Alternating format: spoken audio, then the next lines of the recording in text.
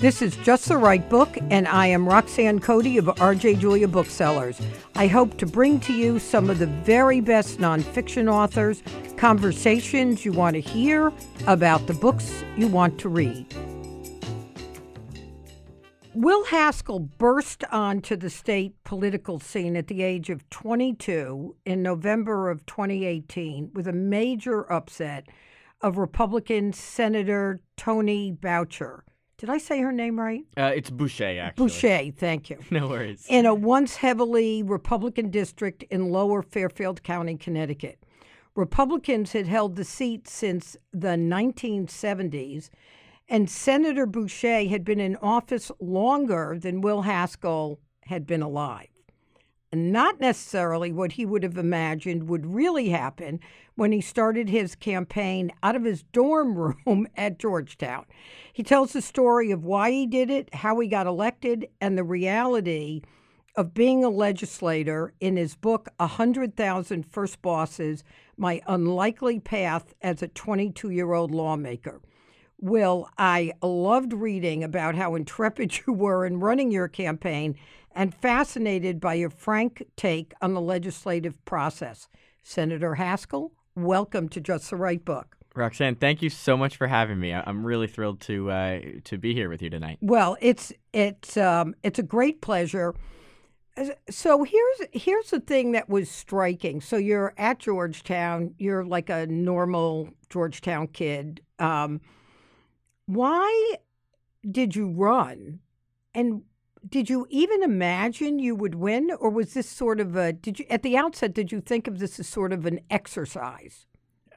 I never thought I was going to win. The theme of this book is honesty, and I'll be totally honest tonight. I grew up not knowing that I had a state senator, certainly not knowing who my state senator was. Oh, good move, Will. Yeah. So the answer to your question as to why I decided to run, what made me make this crazy leap of faith, frankly, it was a series of realizations. And the first was President Trump's victory. That really felt like a punch in the gut. I had grown up and come of age during the Obama era when progress felt inevitable. We often disagreed about the pace of that progress, but it felt like our country was moving in the right direction. And then all of a sudden, to wake up one day and have a president of the United States promising to bring us backwards, to make America great again, that was the first moment where I realized, oh my God, I can't just sit back and wait to get involved in politics one day. This is urgent. I've got to do something now. I want to get involved at the state and local level. And then I did some research, and I found out that my state senator was somebody who I really disagreed with, somebody who, as you said, had been in office for longer than I'd been alive.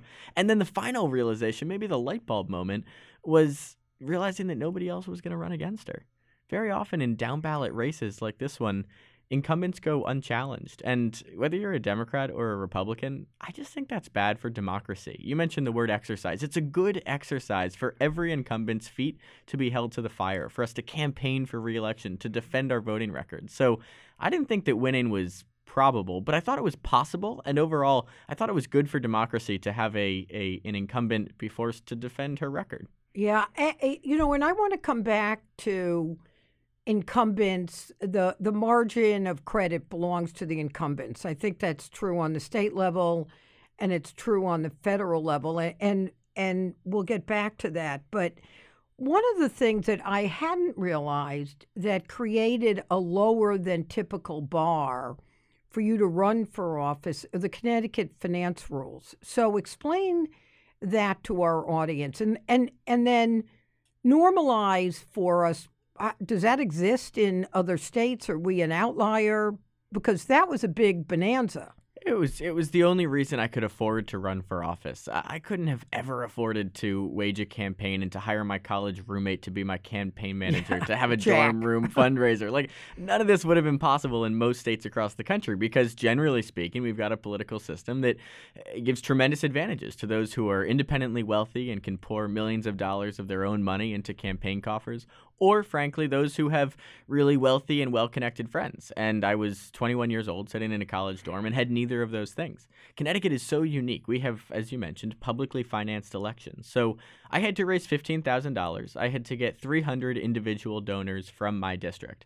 That was hard, but it wasn't insurmountable. Jack Yeah. and I spent our spring break doing just that. While our friends went partying and beaches in Florida, we came back to Connecticut and hosted a I whole bet that bunch of made your mom fundraisers. happy. I'd be happy if my son weren't doing that. She was pretty happy, I have to say, that we were local. But only 6 other states across the country have publicly financed state legislative races. Really? And one thing that I hope is a takeaway from this book is that there are a lot of barriers that keep young people away from the voting booth and keep young people from getting their name on the ballot. And this is one of them. And if more states, red states and blue states, decide that they're going to embrace publicly financed elections, I think that we're going to start to see a little bit more of a representative democracy. We're going to start to see more young people. We're going to start to see more working class people, more people of color, more women. We're going to start to see elected officials who actually look like the people that they're charged with representing, because that's not at all what we have right now. So what goes on in those other states? If you were Will Haskell, you were a junior at Georgetown when this started, or a senior? I was a junior when I started to think about running. I was a senior when I launched my campaign. And in any other state, I'd have to raise, How much would you have to raise? I talk about this all the time when I go to conferences with other state legislators. I love asking folks what their campaigns cost, because in Pennsylvania and New York, those campaigns can cost over $1 million. Some of them can cost over For state? $5 million. Yeah, it's amazing how much money is poured into these races. And it's not just fundraising that the candidate does. It's also super PACs. It's independent expenditure committees. It's all of these things that I didn't have to deal with in Connecticut, right? I raised my money. I asked people for checks, and then I could no longer ask them for any money. I couldn't spend a cent more, and I got to spend all of my time asking people for votes, and that's so great. So Will, the amount you get from the state is what, 100,000? It's about 100,000, and you keep the 15,000 you raised. So your campaign in total has $115,000, and the magic, Roxanne, is that the same is true of your opponent. So nobody spends more than that money. You can't spend a cent more. Even if you're a millionaire, or even if you're like me, didn't have a savings account, it doesn't matter. You're not spending a cent more than about $115,000. That's amazing all by itself. And we could get into how annoying that is that there's not campaign finance reform in general, but we might not even get to that. But so you put together a team, you buttonhole your roommate Jack, who's also never run a campaign. You True. start reaching out to people like Jonathan Steinberg, who's the Connecticut rep from your hometown, Exactly Westport, right. in your district. There are 7 towns in your district as a Senate district.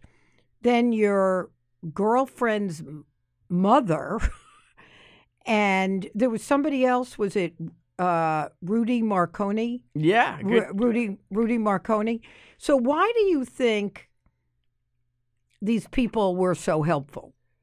Oh, that's such a fun question.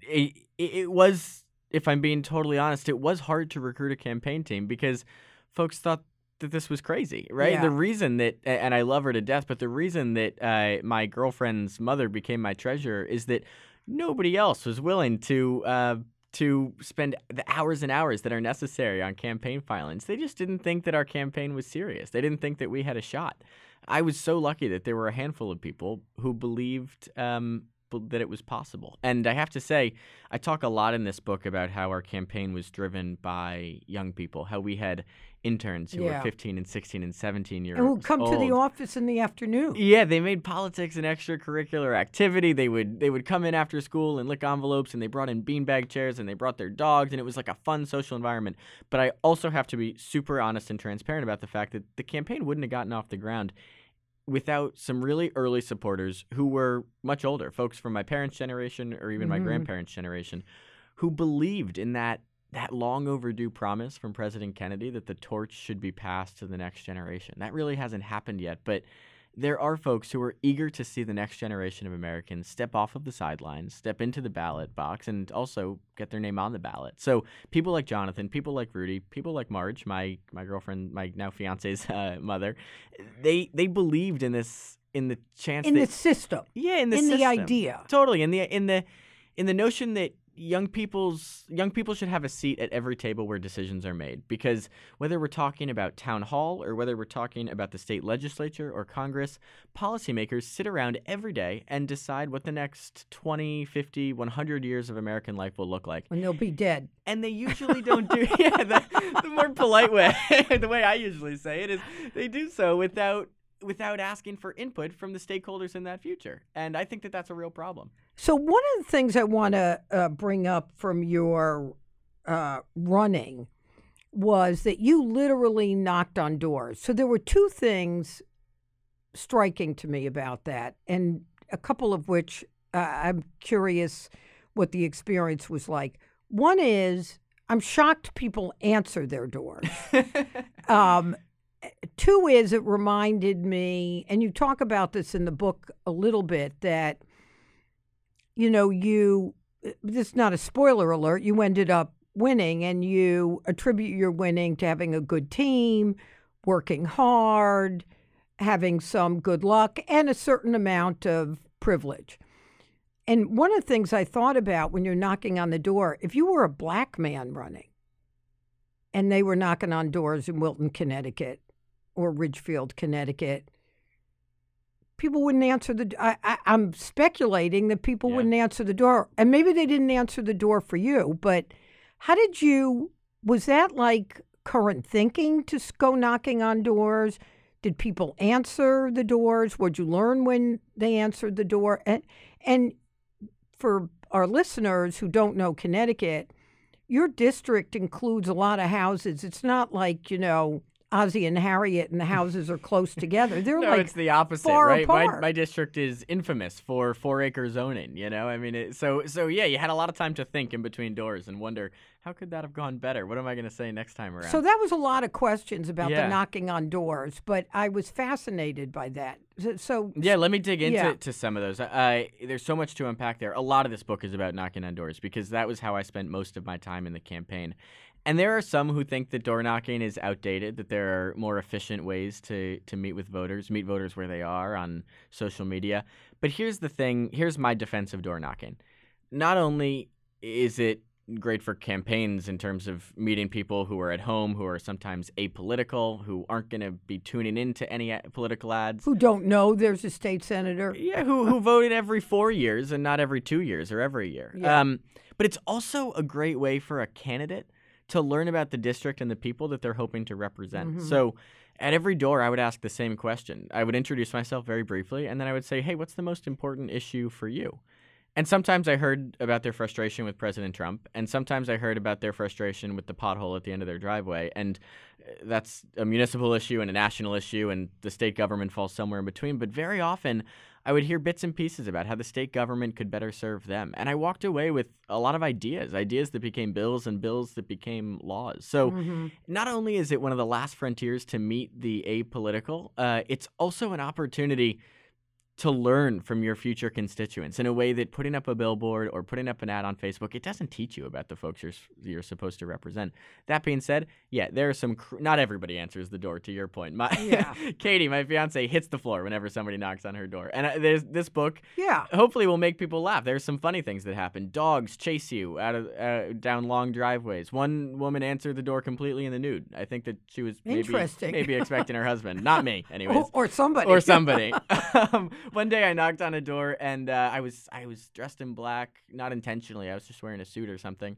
And it was a Shiva, and they thought that I was a guest at the Shiva. Attending the Shiva. Yeah, and it was incredibly awkward. I had to explain that, no, I was not there for the Shiva, but then they invited me in anyways. So people who don't know, you in the Jewish religion, you observe Shiva for 1 to 7 days after someone has died. Exactly. It's sort of like, crashing a funeral almost. It was super awkward. But almost worse. Yeah, exactly. But I want to close on something you said that's so important, which is that, we worked really hard and we benefited from good luck and we had a great team. But we can't ignore the fact that I benefited tremendously from the fact that I was a young white dude, and a lot of people probably saw me and thought that I reminded them of their son or their grandson and gave me the benefit of the doubt. And I was sometimes nervous door knocking, but very, very rarely. And that's not true for candidates of color, and it's not true for a lot of women. I think about my friend Stephanie Thomas. I think she wouldn't mind my saying that whenever she went outdoor knocking, she would bring a friend or a volunteer.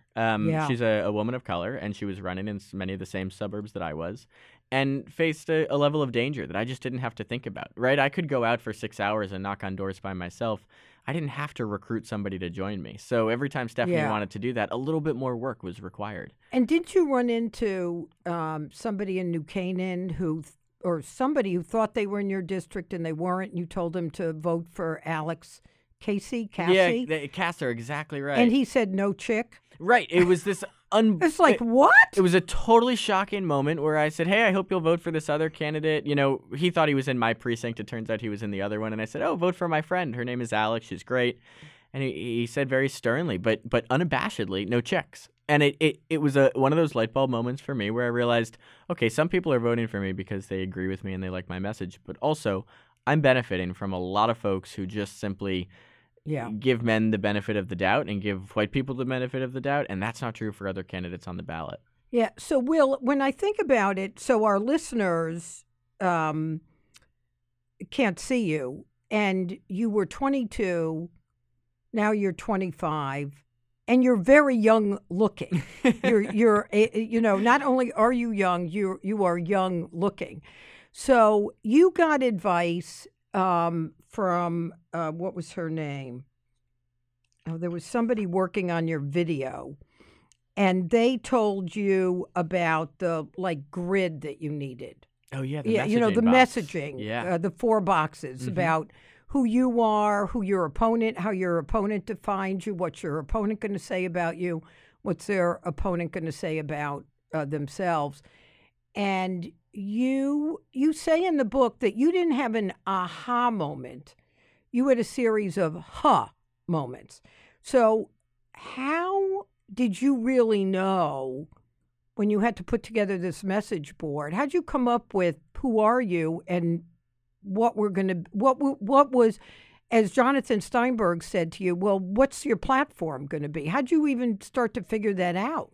Yeah, a huge challenge of deciding to run for office is figuring out how your own story mixes and sort of coincides with the story you're trying to tell and the public policy that you're trying to pass. So President Obama said, if you're disappointed in your elected officials, grab a clipboard, get some signatures, and run for office yourself. That resonated with me. Mm-hmm. But how do you actually go about doing it, right? That's part of why I wrote this book. Here's how to actually get your name on the ballot. But then there's the question of, okay, what do I want to say now that I'm on the ballot? What's going to be the core sort of focus of my campaign?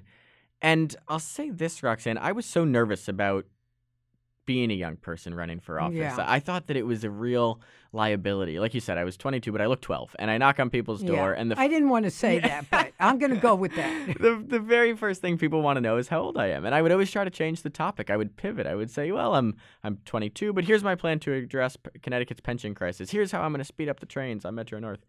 And you're a learner. I mean, it's clear in the book that you made it your business to ask questions, not be afraid to ask questions, not be afraid to say that you didn't understand something. So that's a big help. It helps, but frankly, what I learned more than any one policy issue is that I can't avoid talking about my youth, so I might as well embrace it. I might as well talk about the fact that there aren't very many Gen Z policymakers and how that's a problem. I might as well talk about the fact that central to Connecticut's economic challenges are the fact that young people aren't excited about living here. We do such a good job. They leave. Right. We do an amazing job of educating them, right? Our K through 12 schools, some of them are the best in the country. We've got amazing higher ed institutions from Yale to Wesleyan to Conn College to UConn to Norwalk Community College. The vast majority pick up right after they get their degree, and they start their family, or they start their small business, or they start their career somewhere else. And here I was coming home to Connecticut, and I thought that gave me a perspective on what other young people are looking for when they make that decision. So I started to talk about my age differently. I started to highlight it and be really proud of the fact that I was 22 and say that, yeah, I don't know what it's like to buy a home or start a small business or to care for my parents when they're in declining health. When my colleagues bring those experiences to the table, I'm going to do way more listening than talking. Yeah. But when we talk about participating in school shooter drills, when we talk about They don't know that. Right. When we talk about what consent looks like and doesn't look like on Friday night on a college campus, when we talk about thinking about climate change not as an academic problem, but as something that's going to impact our ability to lead happy and healthy lives. Those are experiences that my generation uniquely has, and a voice that we can bring to the table that's different. We'll be right back after a word from our sponsor.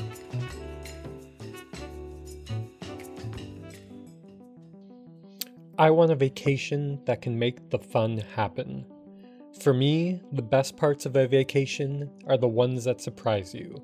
I call those fun-expected moments, and I get those from FunJet Vacations. FunJet Vacations offers vacation packages to your favorite destinations, such as Mexico, the Caribbean, Florida, Hawaii, and more. For over 45 years, they've delivered friendly, reliable service so you can focus on the fun.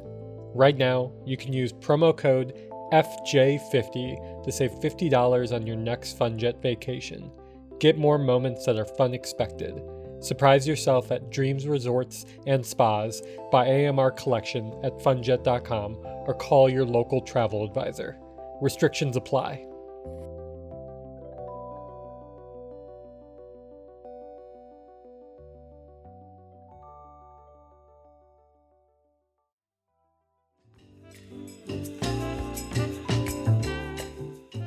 So you win, and then we didn't mention, which must have been sort of surreal, that somewhere in your campaign you get a call from somebody saying Obama endorses you. You're like... That had to be one of the crazier days of my life. Yeah. I mean, but I want to talk about your being a state senator, because I found that I pay attention to what goes on in Hartford. I've known people that have been in the legislature, but I was surprised because you added some details that I don't think I was familiar with. So I want to start with Vin. So you talk about Vin, who's the chief of staff of the Senate Democratic Caucus. And I have 3 questions about him. Who is he? Because he seemed pretty powerful. He is. What did he tell you? And why on earth does he make more than the governor? So Vin is an amazing guy. I've learned a ton from him. He is the right-hand man to the Senate president, and he's been in this job for a long time. So he really knows how to pass a law. And one of the reasons I wanted to write this book is I didn't want to write a long campaign speech. I'm sure you've read other books by politicians that are like campaign manifestos. Too many. Yeah, those are not fun to read, and I can't imagine they're fun to write. I wanted to give people a peek behind the curtain at the good, the bad, the ugly, and sometimes the funny of what it's like to actually write bills and pass laws. Yeah. Vin is a great example of one of those characters that the outside world doesn't always get to see, but somebody who's really instrumental, has had a long career in passing hugely important bills. Free community college, something that I was so proud of. It wouldn't have happened without Vin's support and mentorship. Paid family and medical leaves, which is now available in Connecticut, the most inclusive and generous paid family leave in the country. So important for young parents, so important for those who are caring for a sick loved one. That happens because of folks behind the scenes who understand what it looks like to get it passed. Yeah, who understand the mechanics, how to use lobbyists to your advantage, how to at exactly the right moment, make sure that the vote is called so that we're able to, avoid a lengthy filibuster. There's just a million little legislative mechanics with which I was wholly unfamiliar, and I had a lot to learn. By the way, big things like how to pass a bill, but also little things. I remember here in the city of New Haven, Vin took me out for a drink the same week I was sworn in, and he said, "Will, you're holding your cigar like it's a joint." So I'd never smoked a cigar before. There's all sorts of things that Vin taught me. I guess you'd smoked a joint. Well, no comment on that one.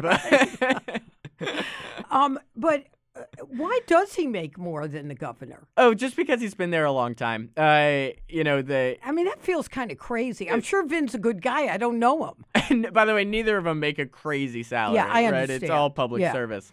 But when you're in the Capitol long enough, just as a matter of seniority, you start to, rack up the years. Yeah, exactly. So, Will, you're 22.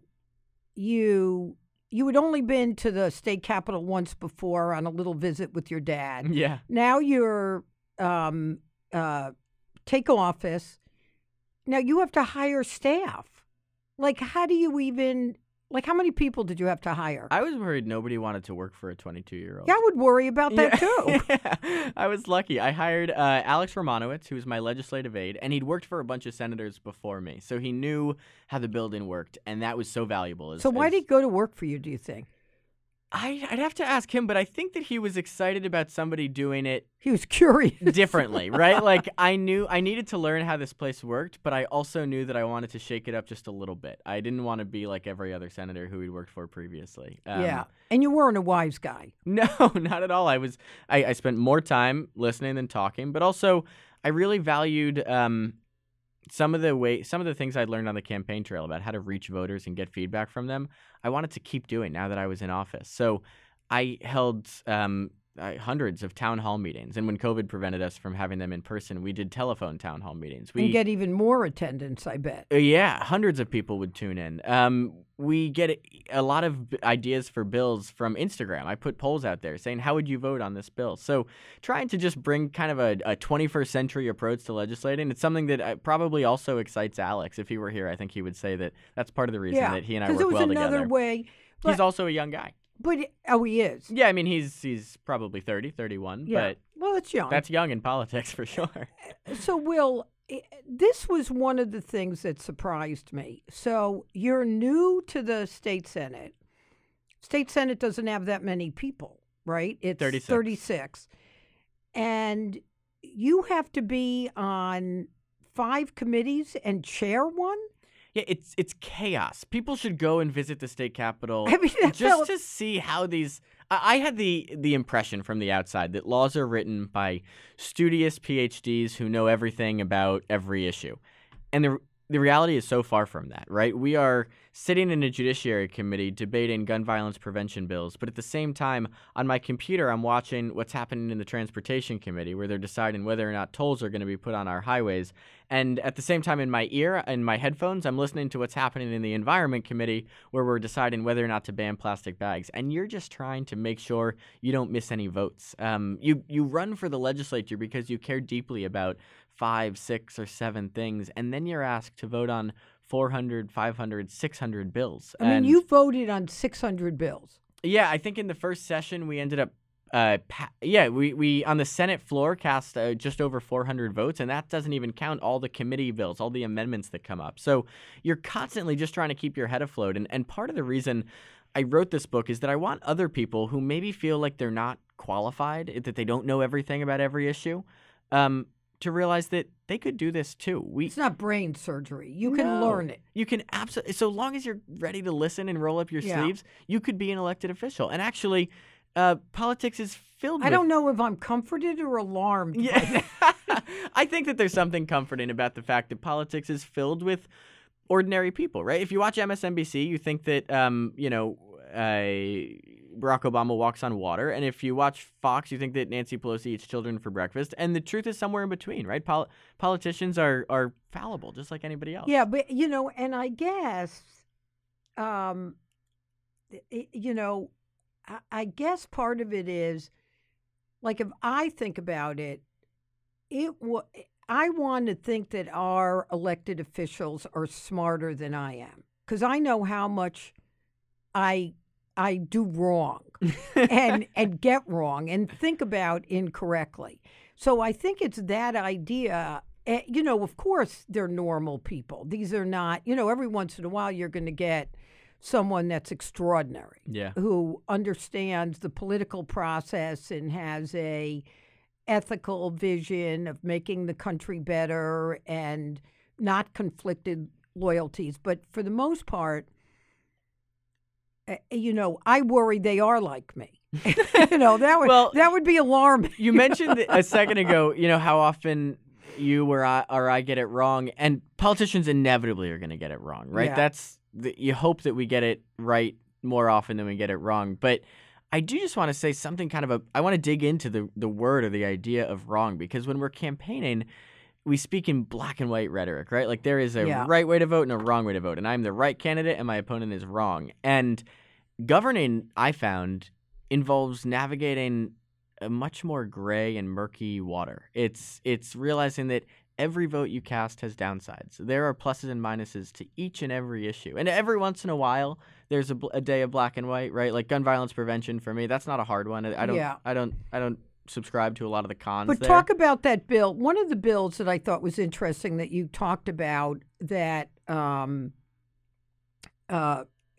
made this clearer to me is it was a bill by Senator Kathy Austin. And explain the bill and explain how you ended up voting, even though it left out the EMT workers. Yeah, so I spent Memorial Day weekend marching as every politician does, marching in parades. And in my hometown of Westport, I happened to be marching next to a bunch of EMT workers and volunteers. And they told me about how they see some really challenging things on the job. They see people take their final breaths in the back of an ambulance. Some of them were the first to rush in to Sandy Hook after that tragedy. Yeah. And that trauma stays with them after the job. It impacts their personal and professional life. And we in this country talk a lot about post-traumatic stress for those who served our country abroad, as we should, but we ignore the post-traumatic stress that impacts the folks in our community who serve in uniform, who run towards a problem when the rest of us run away from it. Mm-hmm. So a few months later in Hartford, we had a bill that would expand post-traumatic stress protections to first responders. And as I was sitting at my desk digging through the bill, I realized that it covered police officers and firefighters, but not EMTs. And that was a real struggle for me because I had promised these folks in marching with them that I was going to fight for their inclusion. And I honestly, Roxanne, I didn't know how to vote. To vote no would be wrong because clearly first responders like firefighters and police officers deserve these protections.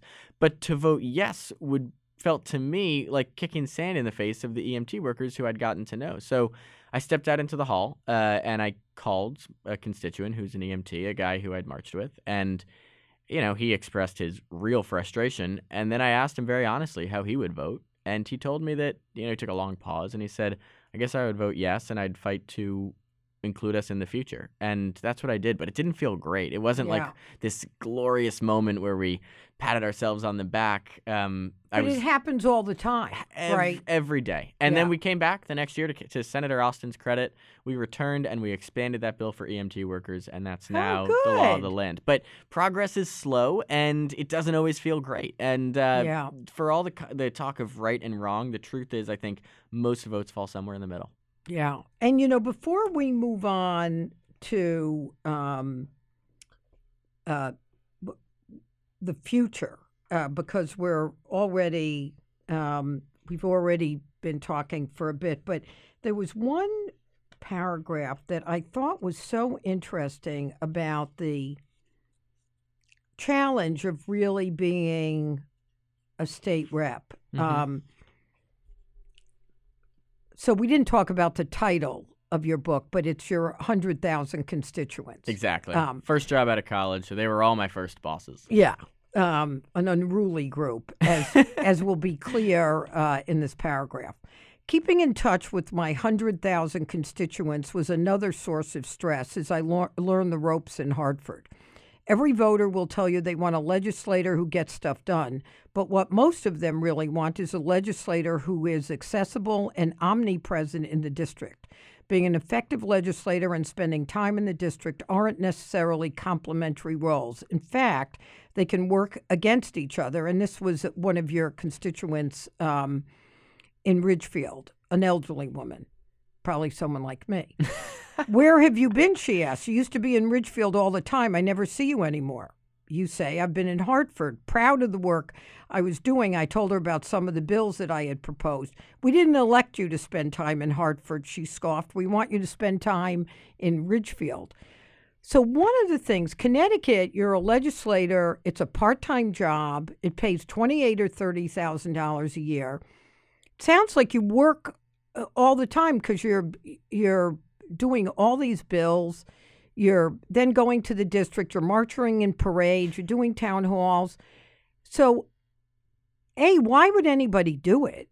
And did you or do you feel like the system actually works. I mean, we could talk particularly about Connecticut, but that's less important. Mm-hmm. How many states have part-time legislatures? Most. Connecticut, we pay our state legislators $28,000 a year, as you said, and we rank 20th. So we're not even among the worst half, right? Isn't that astonishing? We rank 20th in terms of legislator pay. California pays like $90,000. New Mexico pays nothing. And it's a real problem, right? Across the country, we say to people, hey, you should run for office, but how is that possible for somebody who's trying to put food on the table for their kids or trying to pay their utility bills, right? We want a democracy and a government that is representative of all types of people. But one of the reasons that we see so many wealthy people in office, it's not just the campaign finance rules that we were talking about earlier. It's the pay. It's the pay. At the state level. Right. Absolutely. So it's not a sexy thing to say that we should pay our politicians more, right? Everybody hates politicians, and no one will talk about this in Hartford because the nasty campaign flyer writes itself. You know, we're all grateful to serve, and we all take that responsibility seriously. But let's be honest about the fact that we're excluding a huge percentage of Americans from running for office when the pay is only $28,000 a year. So what's the solution? The solution is to pay politicians a more reasonable wage. Nobody should go into this business to get rich, but you also you shouldn't have to be independently wealthy. You shouldn't have to do what we have in Connecticut and many legislatures have across the country, which is rely on outside work. I've got a lot of colleagues, Democrats and Republicans, who end up working for a union or a utility company that very often has issues come before the legislature. And that can... Sounds a little like conflict of interest. Right. It either creates a conflict of interest or as detrimentally an appearance of a conflict of interest. And the solution for, rooting out corruption, but also building a more inclusive government is just to pay people a living wage. And I think my colleague Norm Needleman, who represents Essex and that area out in Connecticut, says it best. Norm doesn't take a salary. He's one of those guys who came in. He is wealthy. Right. He had a successful career in the private sector, and he made a turn towards public service, and that's wonderful. But he is brave enough to talk about why we need to pay legislators more. And he says, you get what you pay for. And I think that's true. Well, here's the thing that, you think about, or I thought about. So we're now seeing on any number of issues that there are those who feel strongly and remind us that we're a republic, and therefore there's a lot of power invested in the states.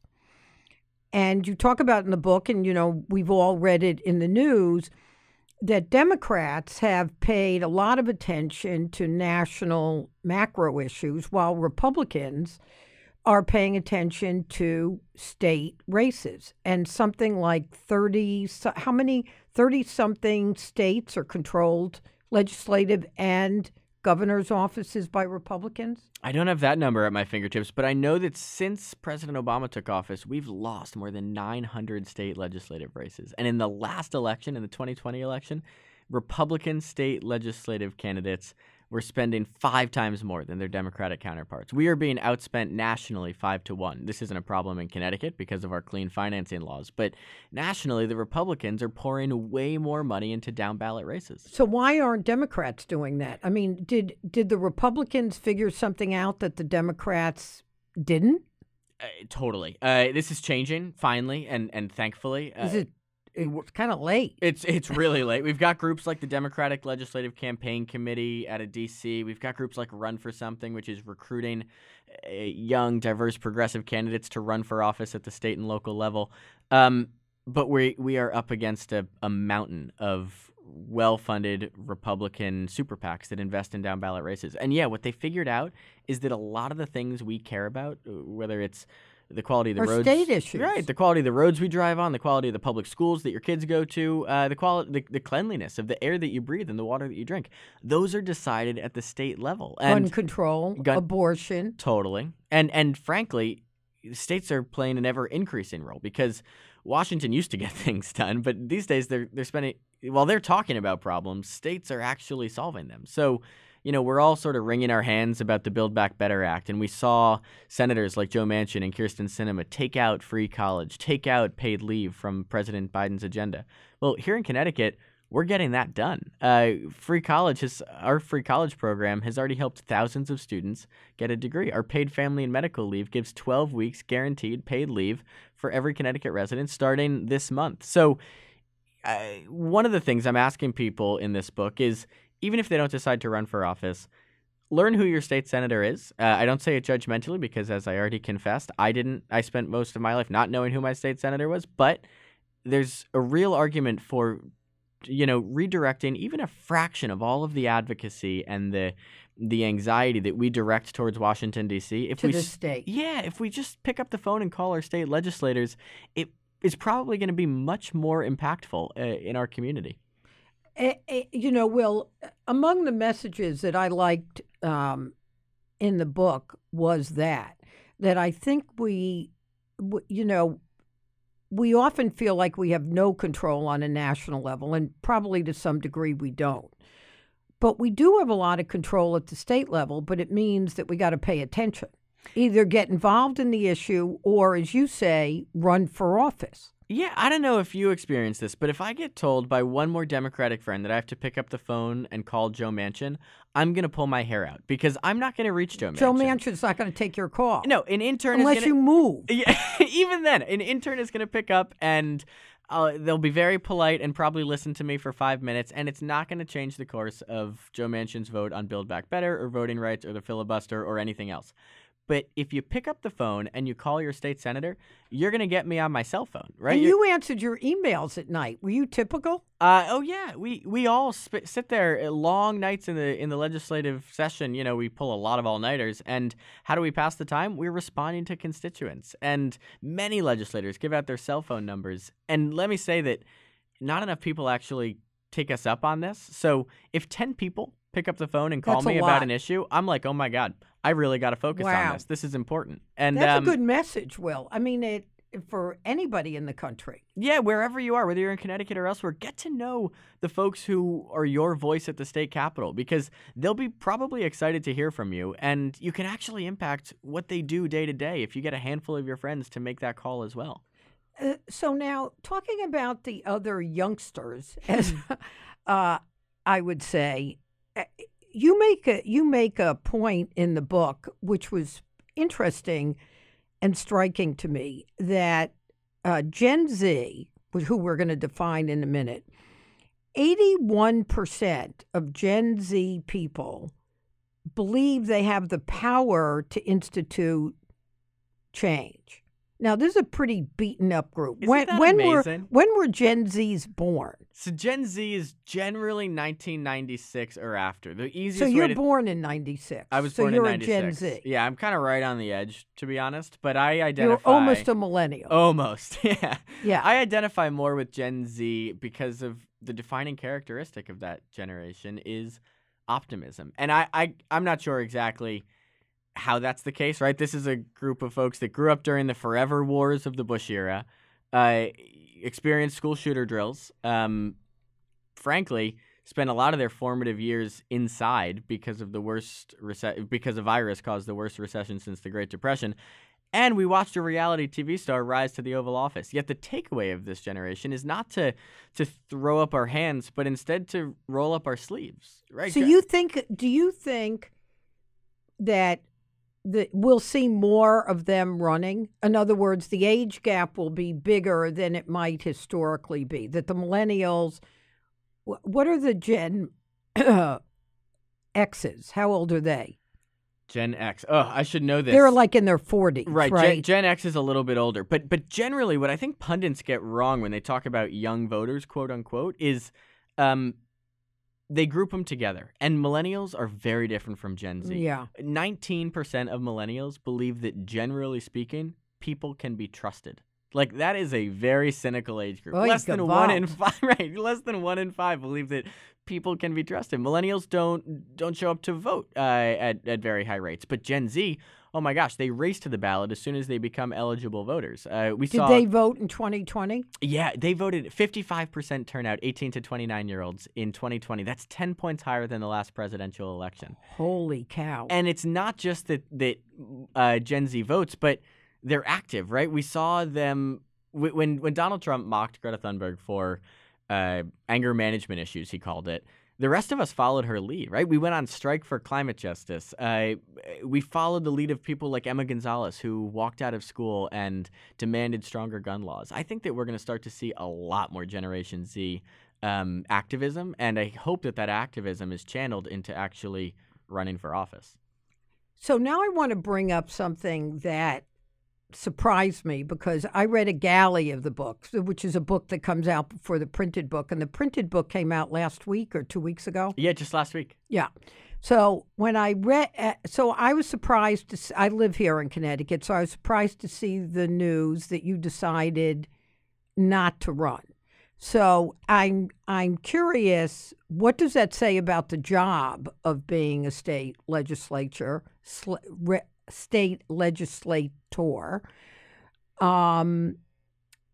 Obviously, why'd you do it? And do you think your constituents feel betrayed? Does that make them think, oh, you give a young person and they do it, and then they think, well, I got to go on and do something else, like a grown-up job.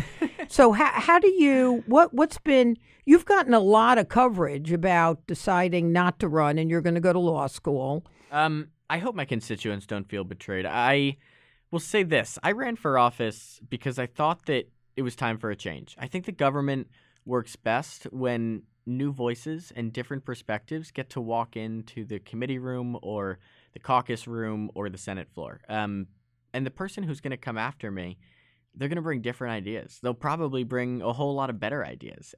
Or it might be Tony Boucher. It might be. I don't know. That would be different. But I'll just say that I think the change is actually good. So when we elect people for 2-year terms, I'm not sure that our expectations should always go far beyond that. We, I think, tend to believe that the people who happen to sit in seats, whether it's in the state Senate or the House of Representatives or the Board of Ed or the presidency, that those seats belong to them. And the seats belong to the people who decide to show up on Election Day. So I have been so honored to serve this community for 2 terms. I'm so grateful. You got reelected. We forgot to tell everybody. Yeah, I fought really hard for reelection in 2020. Was so grateful that they gave me. And you won by a huge margin, right? Yeah, the first time around we barely won, and the second time around we had a huge turnout and a much wider margin. And I feel so honored that they gave me this opportunity.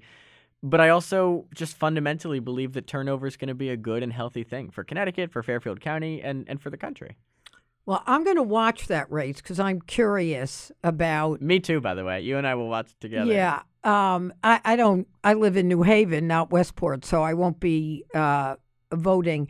But I want to wrap up by asking you, and they sort of go together, about what did you learn from what is now 3 years of being in office?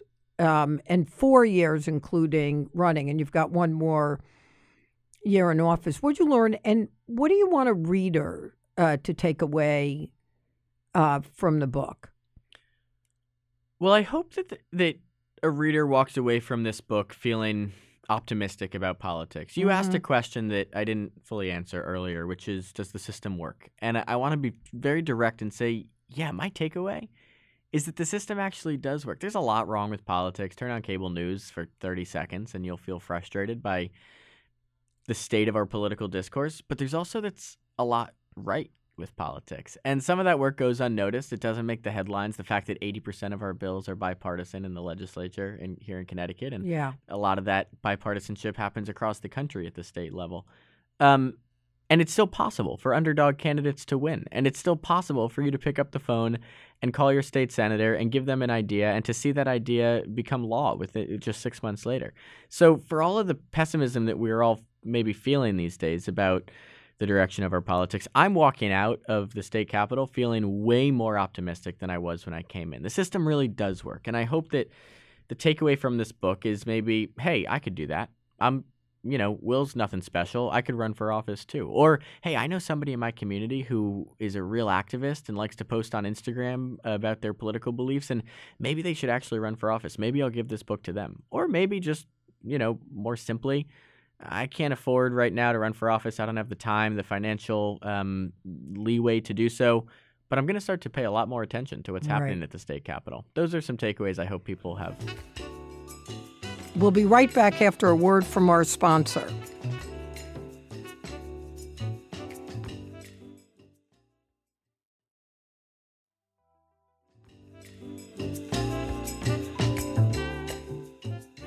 The other thing that's in the book that I thought was fun to read about, there were issues that you got involved in, I learned about how the price of prison phone calls affects the high recidivism rates here Isn't in that Connecticut. crazy? Yeah, it's crazy. Your take on student loan reform, free community college, paid leave. In watching, I know the sausage industry objected to saying you're watching the sausage being made, but they're not going to, I don't care what the sausage industry thinks of me. But I grew up kosher. I definitely don't care. But there's that in there. But I did come away, Will, feeling, I skew optimistic. But I think you did a good job of showing that pieces of it can work. So, good job on that. And I do hope, Will, that when you finish law school, you're going to go to law school in New York? Yeah, I am. Yeah. Yeah.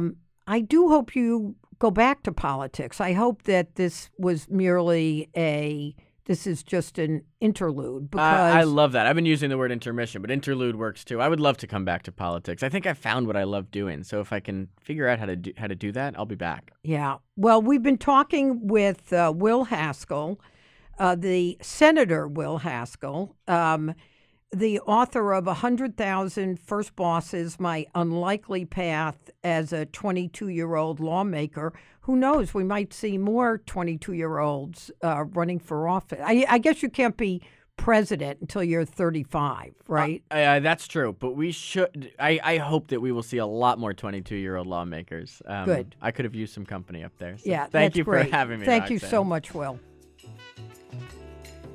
Thanks for joining us on Just the Right Book. Please tell all your friends about it. You can find us anywhere that you listen to podcasts, on Spotify or iTunes. Thanks so much for listening. You've been listening to Just the Right Book with Roxanne Cody, brought to you by LitHub Radio. Produced by Roxanne Cody, Michael Selleck, Johnny Diamond, and LitHub Radio. Our editor is Justin Alvarez. The original theme music is by Kurt Feldman. You can subscribe to us on Apple Podcasts, Spotify, Pandora, or wherever you listen to podcasts. I'm Roxanne Cody, and thank you so much for listening.